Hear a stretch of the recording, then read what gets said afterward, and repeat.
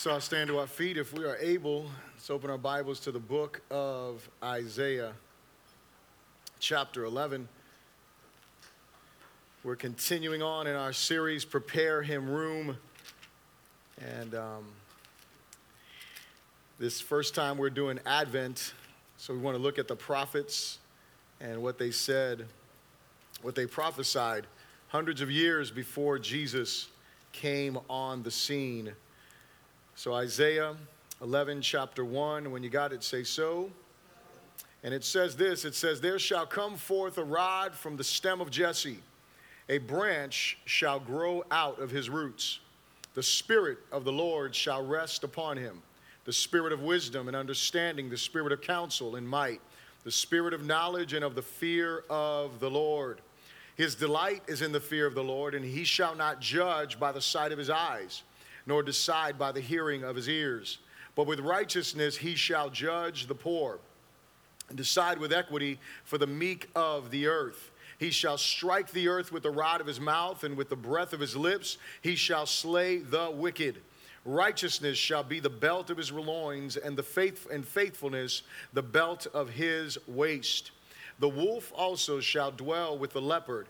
The leopard shall lie down with the young goat, the calf and the young lion and the fatling together, and little children shall lead them. The cow and the bear shall graze. Their young ones shall lie down together, and the lion shall eat straw like the ox. The nursing child shall play by the cobra's hole, and the weaned child shall put his hand in the viper's den. They shall not hurt nor destroy in all my holy mountain. For the earth shall be full of the knowledge of the Lord as the waters cover the sea. And in that day there shall be a root of Jesse, who shall stand as a banner to the people. For the Gentiles shall seek him, and his resting place shall be glorious.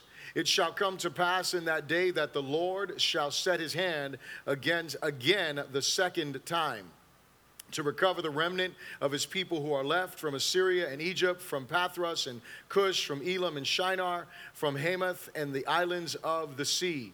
He will set up a banner for the nations, and will assemble the outcast of Israel, and gather together the dispersed of Judah from the four corners of the earth. Also the envy of Ephraim shall depart, and the adversaries of Judah shall be cut off. Ephraim shall not envy Judah, and Judah shall not harass Ephraim. But they shall fly down upon the shoulders of the Philistines toward the west. Together they shall plunder the people of the east. They shall lay hand on Edom and Moab, and the people of Ammon shall obey them. The Lord will surely destroy the tongue of the sea of Egypt. With his mighty wind he shall shake his fist over the river, and strike it in the seven streams, and shall make men cross over by dry shod. There shall be a highway for the remnant of his people, who will be left from Assyria, as it was for Israel in the day that he came up from the land of Egypt." God, we thank you for your prophetic words. We thank you for your utterances of truth.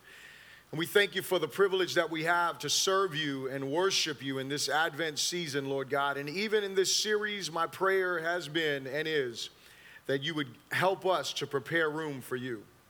That our minds, Lord God, would not be consumed by the season that the world would call it, but that our hearts should be overwhelmed by the reality of what this season allows us to do as your church, to sit back and to reflect on the wonder and the majesty of your first coming, and allows us to look forward to your second. God, I thank you for this day, and I pray that we would have ears to hear what your Spirit is saying to your church. Use me for your glory and for your honor this morning. We pray this all in Jesus' good name. And everyone said, amen. You may be seated in the presence of the Lord. And so hopefully you have brought your booklet back, which will allow you to follow along throughout the weeks during Advent. If you don't have it today, you can raise your hand, and the ushers do have some extras, and they'd be able to help you out to be able to get you one if you need one to follow along and take notes. The idea is that you would bring it with you, and not just that, but that you would throughout the week that you would read through the scriptures, doing devotion devotional time with your families. I know some of you have been posting about, some of your experiences, and some of us have been busy and haven't been able to really sit down and do that. But I do encourage you to do that. It's a really important thing that I think for our families to sit back. And so Advent really is a season of hope. It really is a season of hope. The message last week that Minister Lewis brought forth was powerful.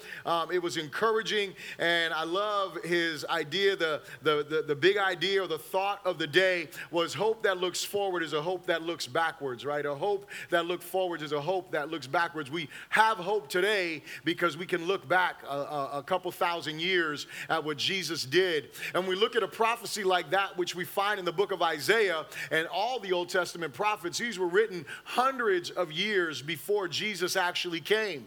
And every single one of these prophecies have come to pass. I was actually listening to someone who was speaking about the prophecies of Jesus, and I believe there's like over 300 prophecies that he fulfilled, which I think is pretty amazing and impressive, right? Like for someone to fulfill one or two things and make them come to pass, that'd be great, right? But for someone to actually fulfill hundreds of prophecies makes it impossible, right, for someone to be able to do that of their own ability, which shows us the supernatural reality of who Jesus is. And so I was in our Core Connect, our last Core Connect of this season, and Sister Amy, she asked me a question. She said, "Hey, I got a couple questions to ask you," and I was like, "Sure." And so one of the questions was, she's like, "Why Advent now?" And she's like, "I don't mean that in a bad way." She's like, "But I've been in church like all my life and nobody ever mentioned this to me," right? And then she's like, "And you've never done an Advent series. You said that. Never done like I never even, my first Christmas Eve service will be the one that we do here. Hello. Never have I seen that." And so it's a good question. Why Advent now? And the reason why, to be completely honest, is because my deepest motivation comes from my own family, wanting to lead them faithfully, right? Ensuring that we are preparing room for Jesus, and that this season really is about him. And all the time that we've been in this church and all my life as a Christian, I've always heard Jesus is the reason for the season, right? Like I've heard that's something that I believe is true in the life of most believers, right, to some extent. And they understand that Christmas is about Jesus and not Santa. Hello. I just got to tell you a little story. Y'all can pray for me because I want to lead my family faithfully. My son was in the car with my wife yesterday, and as they were coming back from a birthday party, I just want to show you how much of an amazing parent I am and how well I'm doing in this Advent season. And my son says to my wife, "Mommy, Daddy says that Santa's not real, but it's not true." I'm doing great. I'm doing a great job. At least I'm letting him know, right? And I'm like he's not. And so ultimately, it's funny for me because the truth is, and I think that there's some innocence in the whole Santa thing or whatever. So I'm not busting anybody's chops about that. But the reality is, when I thought about this series, like I wanted us to take a moment. And if you listen to Reverend John Davis when he came, the one thing that he said about the Advent season is what it does is it allows you to change your rhythm. It allows you to march to the beat of a different drum during this season. And that's the reason why I've decided, I believe that it is important for us as a church to have this as a series that happens all the time that we, come to this season of the year, because the calendar, right? Like there's not, like traditions are not all bad, right? Like some people just think like all traditions are bad, when it comes to certain things that we see in the church. And the reality is there's some traditions that are not necessary, but there are some traditions that are good. And when you think about the preaching calendar that was set in place, there's some good stuff in there. There's a reason why somebody, decided, we're going to have this time of Advent after the Sunday of Thanksgiving. We're going to take a moment and we as a church are going to change our focus. We're going to focus on the light, which is Jesus, which is the reason for the candles, right? The lighting of the candles to give us a reminder of what Jesus has done. Give us a reminder of the fact that the light of the gospel, the light of the truth of Jesus is right now in this season burning bright, right? And we should be reminded of that, right? As we look at the first candle, it's burning down. And even in some moments, it gets a little bit dim. And it's that way, like for the church, for the children of Israel, when they were waiting for the coming of Jesus, it was like those prophecies. It was like, is it going to happen? Is it going to occur? Sometimes the light gets obscured, but the reality is God's promises are faithful.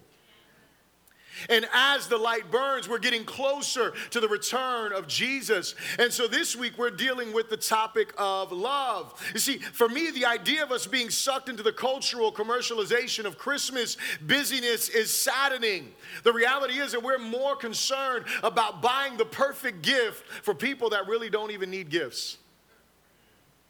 I mean, think about it, right? Just a reality. Just being sincere. Most of us in this room, we have everything we need.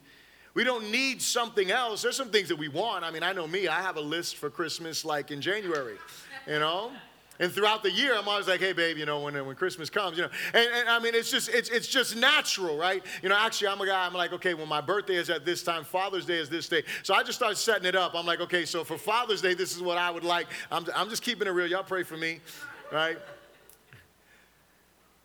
But the truth is that we can get so caught up in this and we get so caught up in that. And so I look at this and we declare, like I said, Jesus is the reason for the season. And we also, there's this fight, right? Like right now about Christmas, taking Christ out of Christmas.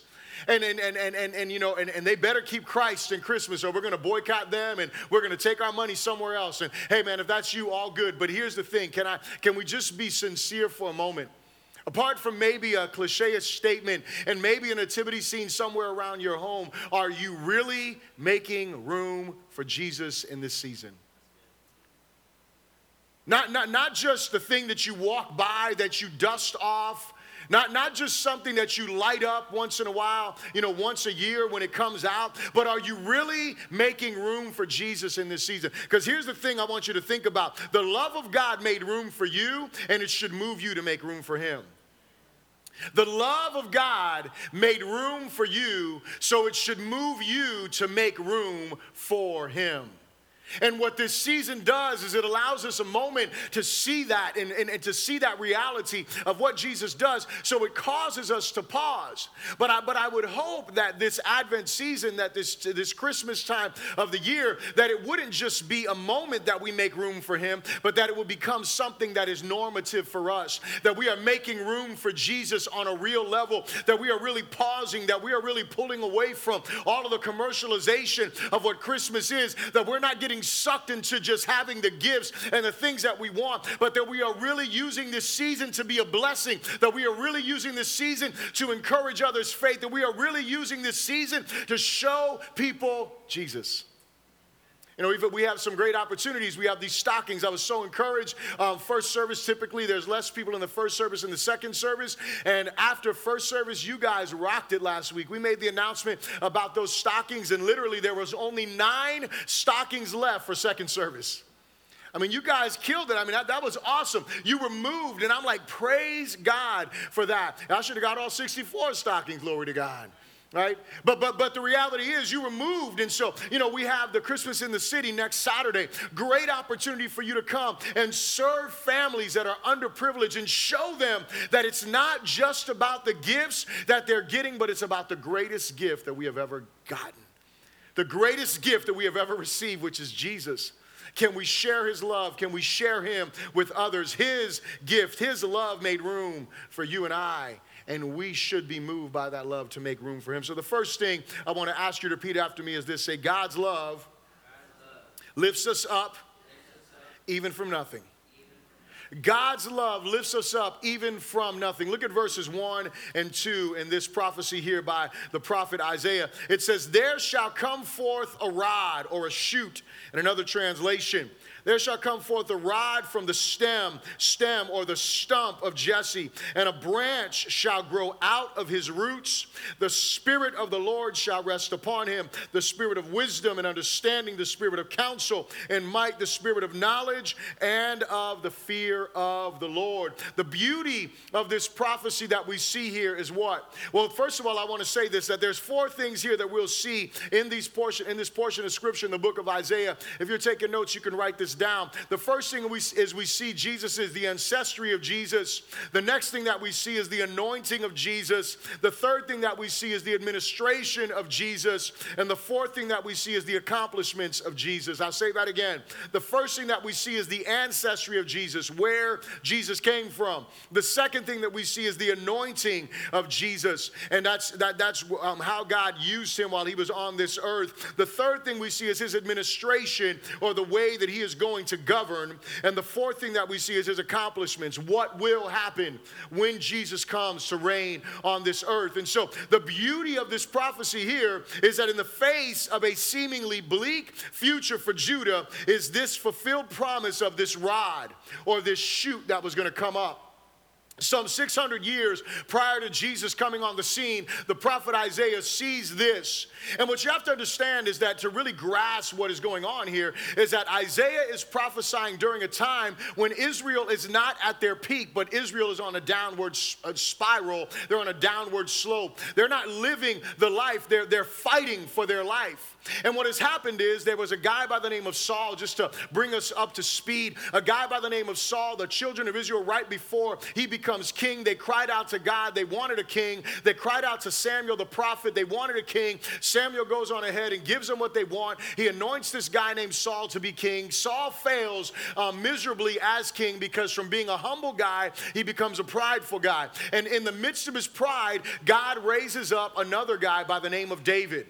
And this guy by the name of David, he is there. He's a shepherd boy. He's out in the field. He's one of the youngest sons of Jesse. And he's there. And Samuel goes to his house to anoint a king. And when he goes to his house to anoint a king, all the brothers of David come before Samuel. And Samuel is like, do you not have another son? Because none of these are the Lord's anointed. Or none of these are the one whom the Lord has chosen.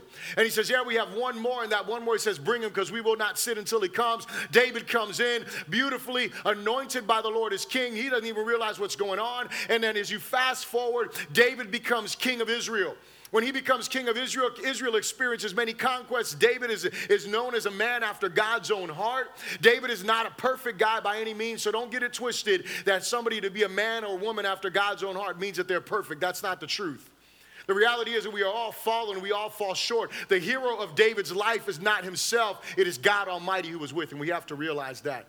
And God chose David not because of his perfection, but he chose David because he was a man who was a true worshiper, a man who really loved God, not a perfect man, but he chooses him. And so something happens. David obviously gets old, just by the way of all of us gets old, and he is going to die. And when he's getting ready to die, he appoints his son Solomon to be the next king in line.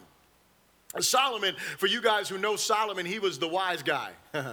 Right? He's the wisest guy of them all, right? He prays, and the Lord's like, what would you want from me, right? And you know, it's funny because I wonder, like, God, why have you never asked me that? And it's because he knows what I would ask for. Hello, right? He asked the right questions. So he asked Solomon, what do you want from me? And Solomon's like, well, I could ask for my enemies, I could ask for riches, but I don't ask for any of those. I ask you for wisdom to govern these people. And God says, because you've asked this, I'm going to give you that, and I'm going to give you these other things that you could have asked for. And he gives him wisdom, and it's funny because Solomon, being the wisest guy of all, he does the dumbest things ever. Hello.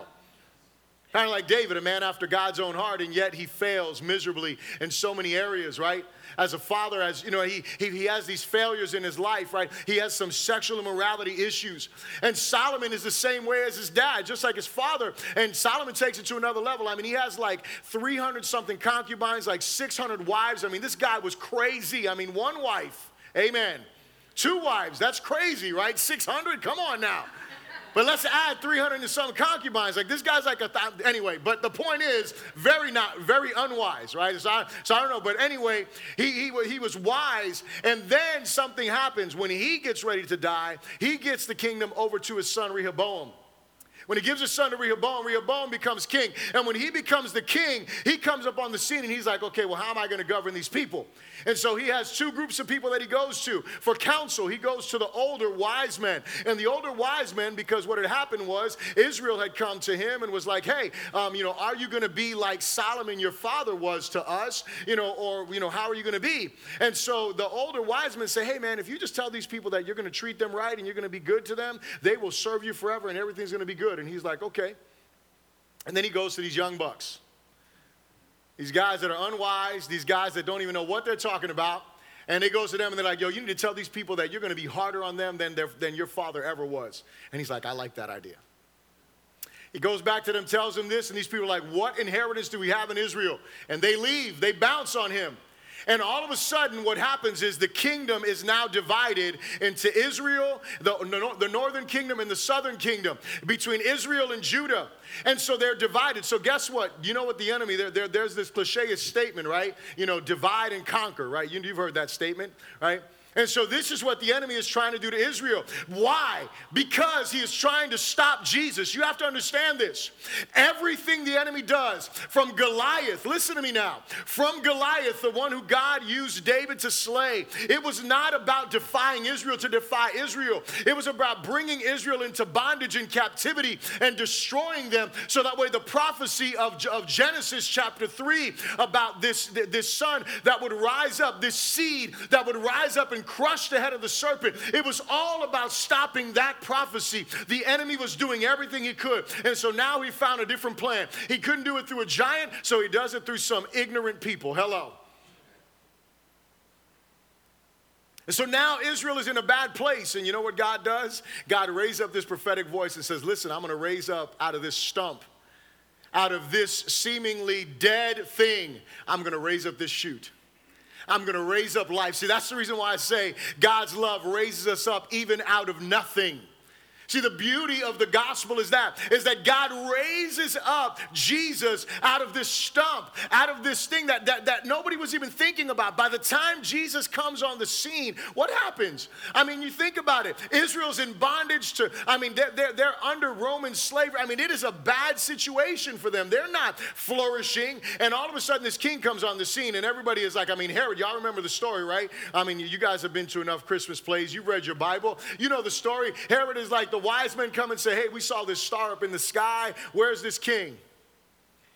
And Herod is like, hold on a second. There's a king. I'm king. He's like, you know what? You guys go find that king. And when you find him, let me know. I want to come and pay him homage. Hello. And then all of a sudden, we see what homage looked like when what? When he goes on, and Herod is like, man, hold on a second. These wise guys, they ain't coming back. And he goes and he sends out this killing spree throughout the land to kill all of the firstborn under a certain age, right? It's an ugly situation, right? This all the sons had to have them killed.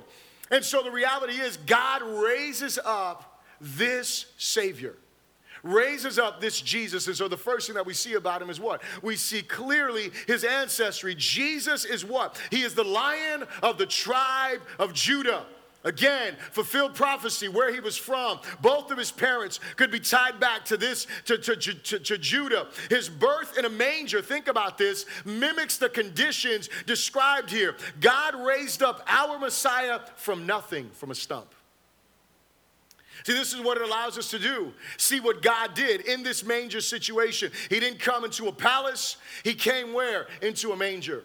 He came to a place where nobody would want to put their child, where nobody would want to give birth. But that is exactly where Jesus comes. The second thing that we see in verse 2 is we see that he is what? That the Spirit of the Lord shall rest upon him. Y'all remember the story when he was baptized, right? When Jesus gets baptized, the scripture says that the dove rested upon him. As a matter of fact, the sign that John the Baptist would know that this was the one is because he would see the Spirit resting upon him. And John the Baptist knew that he had seen fulfillment of his whole purpose. See, this prophecy that we're dealing with today was a prepare him room prophecy. It was a prophecy John the Baptist is communicating. John the Baptist is the one who is proclaiming, prepare him room, make way for the Lord, make the way straight. That is what is occurring here. John sees this baptism, and then we see all of these things in Jesus, do we not? His Spirit rested upon him during his earthly ministry. The dove descending. Jesus demonstrates all of the characteristics described here and will again upon his return to the earth. Did you get that? Everything that was here. If you look at it, the spirit of wisdom, was Jesus not wise? Did Jesus not have understanding beyond all of those around him? Did Jesus not give good counsel? Was Jesus not mighty? Did Jesus not have knowledge? Was Jesus not empowered? And when he ministered, the fear of the Lord came upon people. Jesus said everything that he did it for what? He did it to fulfill what? The things that the Father had said. He didn't do anything of his own will. He didn't speak except that with which he was supposed to communicate. See, the reality is this, is that the love of God brought Jesus to this earth, brought him to a manger, brought him to a cross, to a grave, and to the right hand of the Father. Here's the reality. God desires to lift us up into a relationship with himself that keeps us looking forward to an eternity with him. This is what God wants to do. He wants to raise us up into a relationship with himself. Listen, he doesn't want to raise you up the way that you may want to be raised up. He wants to raise you up in a relationship with himself. For what? To bring glory and honor to his name, but also to have us looking at what? Looking forward to an eternity that we will spend with him. The second thing I'll ask you to repeat after me is this. Say, God's love brings justice and everlasting peace. God's love brings justice and everlasting peace. If we look at verses 3 through 11, we won't read them all, but it says this. I'll just read verse 3 here. It says, and here, verse 3 and 4, he says, his delight is in the fear of the Lord, and he shall not judge by the sight of his eyes, nor decide by the hearing of his ears, but with righteousness he shall judge the poor and decide with equity for the meek of the earth. He shall strike the earth with the rod of his mouth, and with the breath of his lips he shall slay the wicked. And so I want you to realize that what we see here is that we now, right now, we live in a sin-torn world, right? Do we not? We live in a world where there is so much sin, there is so much injustice, right? That's like I don't know if you know this, and I assume most of you do, but injustice is like one of the big buzzwords of our day. Right? We're trying to figure out what is just, and some people have ideas of what justice is in different scenarios. You know, when you look at the situation at the border in the caravan, like people have ideas of what justice is and what is right on both sides of the fence, right? And I guess, anyway, both sides of the fence. I didn't mean to do that. But nonetheless, you know, sometimes it happens like that, right? but the reality is, like, we all have ideas, right? Like this is what should happen here, right? Like, that's just. Or this is what should happen here. That's just.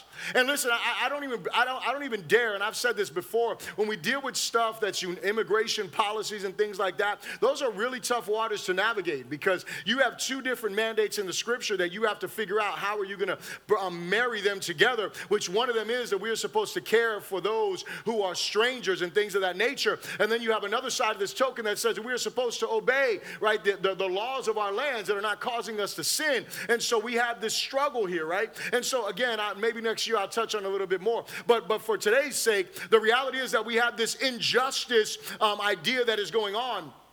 And I'm sure that you have had plenty of conversations in which you've had to decide between, you've had to figure out, what, not just on that, but on other topics where people are talking about there is injustice in this scenario. There is injustice in this situation. So how am I supposed to deal with this? And here's the thing, is that what we know is this: God's love poured out into our hearts gives us hope in Scripture for future justice and everlasting peace. Are you here? See, the one thing, I don't want to negate the fact that we have some responsibility, but I want us to look beyond where we are to what we're looking forward to, because that's what Advent does. We look backwards and we look forward. We look backwards to what Jesus did, not just in a manger, but in all of his life. What did he do? How did he operate? We look backward, and we can't help but to look backward through the church, to look backward through what the church did in the culture, in the community, to look back and see from a scriptural standpoint what was happening. But not just that, we also look forward to the day that the Lord returns, a day when there is righteousness and justice for everyone. And so I told you that there was two other things, right? The ancestry of Jesus, the anointing of Jesus, but then we also look at the administration of Jesus and his accomplishments. See, the prophecies we look forward to as believers should comfort our hearts, and they should strengthen our faith. That's the reason why we have a scripture of the day inside of those Advent books, so you can be strengthened in your faith. You should be comforted in your hearts as you look forward to his return. But they should also do something else, is that they should move us, and they give us a target to aim for as we seek for, as we surrender to the kingdom of God. So what? We want to be people of justice. We want to be people of righteousness. We want to be people who are living and making our world a better place while we are here, are we not? That's what we should be doing, right? We should be those people that don't just sit by and say, and we've talked about this before, where people get offended because you say something like, well, I'm praying for you. And I told you about the mom in that shooting, that it was heartbreaking to see her on the news saying, save your prayers. I don't want your prayers. I don't pray. I mean, she was saying, don't pray for me. She was hurt. She was broken. And on one side, I can empathize with her, because as a mom that just lost her child in this shooting, she's broken and she wants something to happen, right? She wants some kind of justice. She wants something to occur. I don't necessarily agree with what she's trying to communicate and what she wants to happen, but she wants answers. And apparently she doesn't believe that prayer has the answer. But for we as a church, the Bible tells us in the book of James tells us that if we have faith without works, then our faith is dead. So it tells us that there has to be more than just prayer in our lives. There has to be more than just us knowing what the Bible says, but we have to be those who are doing what? Living what the Bible communicates, living what the scriptures teach. And so that is what we're supposed to do. And so when we look at Jesus' administration, verses 3 through 5, we know what? His reign will be just and righteous as he defends the helpless and defeats the wicked. I'll say that again. His reign will be just and righteous as he defends the helpless and defeats the wicked. And so you know what? We should be those people that as we're praying for and seeking for the kingdom of God to come, that we are doing the same, that we are defending, that we are doing what we can do to walk and be people of justice. His accomplishments, the next thing that we see there in verses 6 through 16. Here's what we see. There's 4 things there. First of all, the Messiah will usher in universal peace among mankind and perfect harmony among animals. Everyone will live together in peace. That's an awesome day that we're looking forward to, is it not? A day where we're no longer adversaries, where, we can sit down and we can break bread and there's no fear. There's no separation, right? There is this peace that comes. That's what the Messiah will accomplish. Can I say something? We are never going to accomplish that here and now. Are you here? We may learn to tame animals, but listen, that's only to some extent, right? You remember that one guy? He was the bear, whatever he was hanging out with the bear. Well, he is no more. Hello. Right? Hello, right? It's just a reality. You can hang out with bears for only so long. They are much bigger than you, much stronger than you, right? If you don't have weapons there to protect and defend yourself, hello, you're going to lose the fight at some point. At some point, you can't just, it's going to happen. And so the reality is that there is coming a day that we are going to have this peace. And that's not just with the animals and stuff like that, but with people amongst one another. And so we should seek to be people of peace, but we have to understand that we're not going to have the peace that Christ brings until he comes. The second thing is all nations will rally to him. That's a beautiful thing. All nations are going to come to Christ for salvation, for deliverance. They're going to turn to him. Look, woe is the nation that everyone runs to. I don't want to be that nation that everyone runs to like the Savior, because then we are in the place of God. Are you here? When people see us as Savior or a nation as Savior, there is a problem. There has to be a Savior that reigns and rules above all, that all nations come to for his direction. The third thing here, he will gather the outcasts of Israel from all over the world and will restore them to the land. That's a beautiful thing. He is going to do that. The jealousy between Israel and Judah will end, and they will join together to fight against their enemies. That is what will happen when the Messiah comes. He is the one who's going to restore this land. And the fourth thing is he will build a highway of peace from the Red Sea to the Euphrates River. That's what he's going to do according to these prophets. These are things that he is going to do. And so here's the thing. As we wait patiently for the king to come and pray for the kingdom to come, we must seek to be vessels of justice and righteousness who declare the truth in love with boldness and conviction to act upon the truth. So we don't just preach the truth, we live the truth. We want to do what the truth communicates for us to do. Additionally, we must seek the peace that only the gospel can offer. See, as we're here and we're thinking about Advent, we're thinking about this season, what do? Man, we want to bring the peace of God into as many homes as we can, into as many lives as we can. And you know where that peace comes from? It comes from the gospel. It comes from what Jesus has done. It comes through him. It comes through his power. It comes through his reign. It comes through his rule. And so here's why this whole series becomes so important. Because if we are caught up in the commercialization and the busyness of the season, you know what we'll do? We'll miss many opportunities to share the peace of Christ. We'll miss many opportunities to share the one thing that can bring the greatest change in this season of the world. You know, one of my greatest desires is to see many people come to Christ during this season.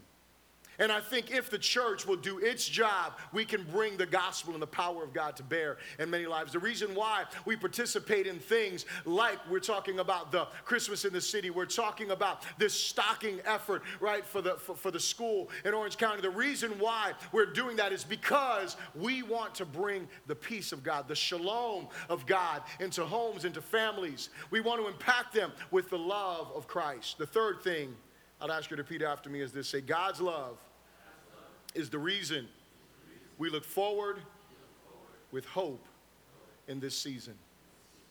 God's love is the reason that we look forward with hope in this season. Turn your Bibles with me to the book of Revelation, chapter 22. As we look back to the manger, you and I cannot help but look through the cross as we are reminded of God's great love for us. When we look back at this manger, it was so awesome. We went to this Josiah's Christmas program at his school, and the kids were doing a song, and I couldn't really hear the song, but it was a song that was spelling out the word Christmas. And so, you know, they each had a child, and you know, it's always like, you know, it's a toss-up whenever you hand a child in kindergarten a letter that they're going to put the letter the right way. And so as it was, we're there, they're singing the song, and as they're singing the song, you know, the one kid, you know, raised up that C all proudly and got the C right, amen, right?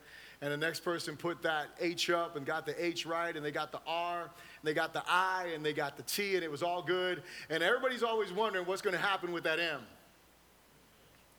And the little girl made a W. And so she brought up that W, and everybody burst out laughing and clapping, and she thought, amen, it was great. And then the other two kids did the AS. And as I was sitting there, I was thinking, I was like, it's true though. That's what Christmas is about. It's because Christ was. Christ was. And because Christ was, we know that Christ will be.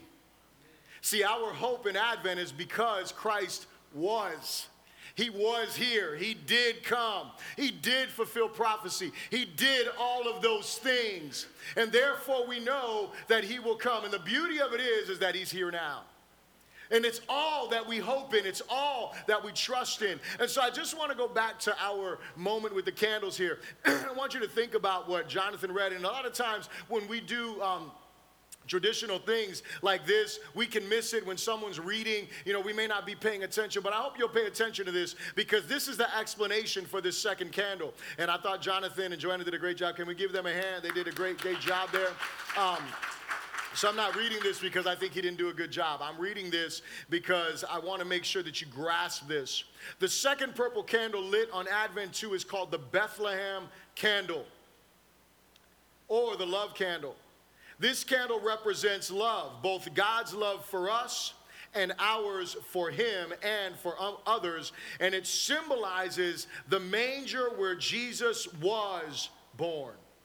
The manger is a vivid reminder of the great lengths to which the King of creation went, humbling himself for his people. He deserved a kingly procession into the city with much fanfare. Instead, we see him born in a manger, living in poverty with no place to lay his head, and entering the city on a donkey as he makes his way to the cross. Lighting the second Advent candle reminds us of Jesus' life of love for us.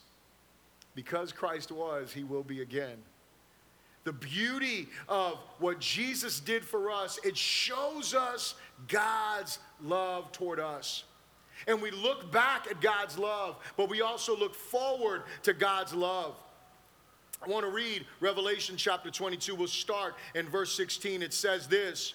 It says, I, Jesus, have sent my angel to testify to you these things in the churches. I am the root, there it is, and the offspring of David, the bright and morning star. And the Spirit and the bride say, come. And let him who has ears say, come. And let him who thirsts come. Whoever desires, let him take the water of life freely. For I testify to everyone who hears the words of the prophecy of this book. If anyone adds to these things, God will add to him the plagues that are written in this book.